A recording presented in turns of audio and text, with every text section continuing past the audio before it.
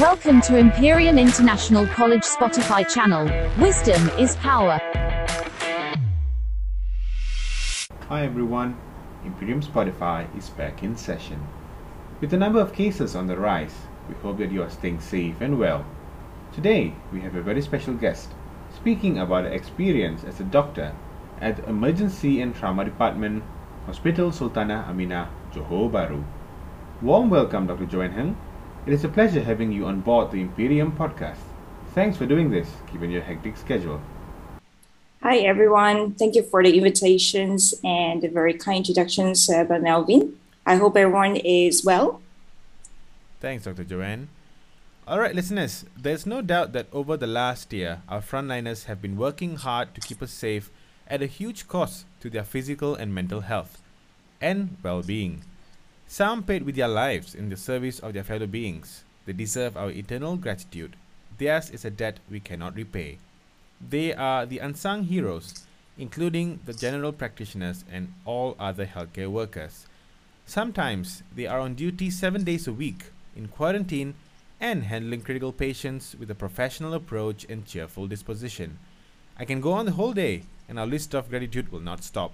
So without further ado, jumping into our first question, Dr. Joanne. With the Malaysian healthcare system working around the clock, many frontliners, especially from the emergency departments, are pulling long hours in order to curb the virus from spreading further. As an emergency practitioner yourself, how many hours on average do you put in to help the affected during this pandemic, and how are you holding up? Okay, coming from the hospital that I'm working in, Hospital Sultanah Aminah, Johor Bahru, it is a tertiary hospital and major referral hospital from the southern side. So I average work about 10 to 12 hours per shift. And if, let's say we're doing active call, there will be a 12 to 16-hour shift. Mm-hmm. So if we're going to talk about how long the patient is going to stay with us in the emergency department, especially when there's a capacity surge, mm-hmm. I will say that it's about 1 to 2 days period. I see. Okay. Yes. So with the long hours as mentioned earlier, how are you holding up? How do you ensure that you get enough rest? Okay, so from the beginning until now, I would say since 2019, end of 2019 until current period, I think I'm holding up pretty well as a personal experience. Mm-hmm. And because I have a really, really good team in emergency department, as well as the multidisciplinary team that I work with, for example, the intensive care unit, the anesthesiologist, as well as our ID team, the infectious disease team. So I guess as my personal experience, as well as my how should I put it, my emotional as well as my physical capability to cope with the situations currently, I think I'm holding up quite well. All right, that's good news. That's great. I believe having a good team plays an important role in getting the job done. Precisely. All right, moving on to our next question. From your first-hand experience, do you think the public is aware about the sacrifice and tireless efforts by our frontliners?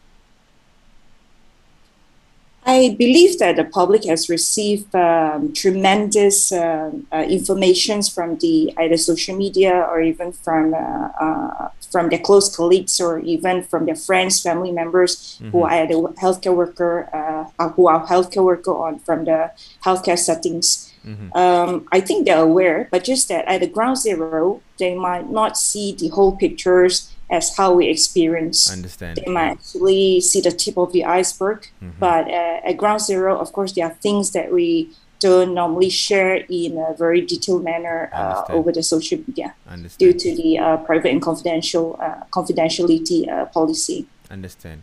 Yeah, I believe that is very true. And just speaking on this topic, I believe like some public apparently they shared photographs of what happened in the Klang Hospital, which I believe was not right, but I agree with you. What happens in ground zero should only stay between the medical professionals and not the general public. Yes. Okay. Speaking of this, is there currently a lack of manpower and supplies in hospitals? What can the public do to help? Okay, this is an aspect of a crisis resource management, especially when dealing with a disaster. I won't even call it.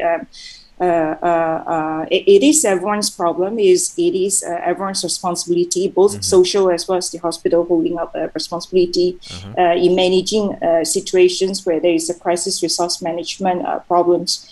So, in terms of manpower, I'll be telling you frankly, we do not have enough manpower as always because of the surge of the cases that we're receiving every day, Yep. especially since early this month till now. I guess each of my healthcare worker working in the emergency department, they have to carry out with the 2 shifts period per day that put them into 16 hours of shift or even sometimes 20 hours of shift. So I would not say it's enough. I wouldn't say it's adequate, but we're coping well in terms of, everyone just want to get a job done and then, do our best.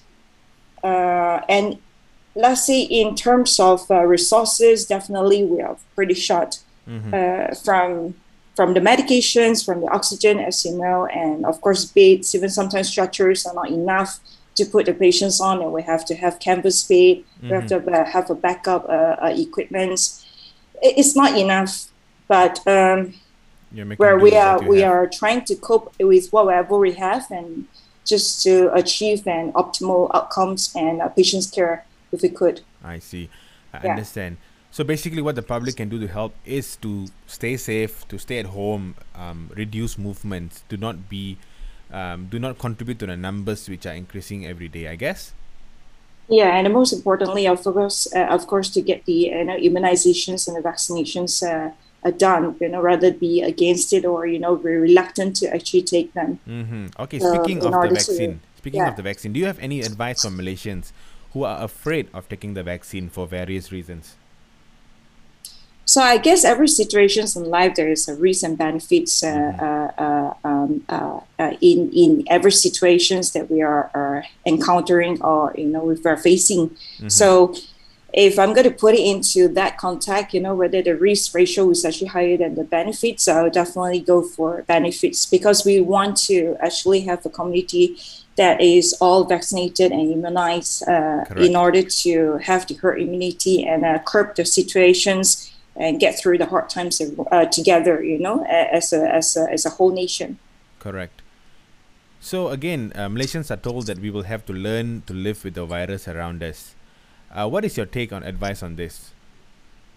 We have to, and we have to do it well. We have to learn it well, and we have to just continue adapting to the new norm. So. I don't know what is the future going to hold, but this is what we are heading. This is what we are heading, and we are facing now. So I guess eventually everyone just have to live with the virus. Correct. Yeah. It's probably going to be just another flu, similar like the flu virus. We'll just have to take the necessary precautions and things like that. Okay, that is about all the time we have today. Huge thanks to you, Dr. Joanne, for the great inputs and insights. We wish you all the best. Before we wrap up, do you have anything else to add? No, I just want everyone to play their social responsibility. Stay home, stay safe. If you already have your immunizations or vaccinations done, please abide to the SOP still that is instituted by the government. And thank you again for the invitations and your time as well. Thank you. No problem, Dr. Joanne. Alright, listeners, if you have any questions for me or for Dr. Joanne, do reach out to us on our socials, Imperium College on Instagram and IICKL Malaysia, and we will address them in the next episode. Till then, take care and stay safe.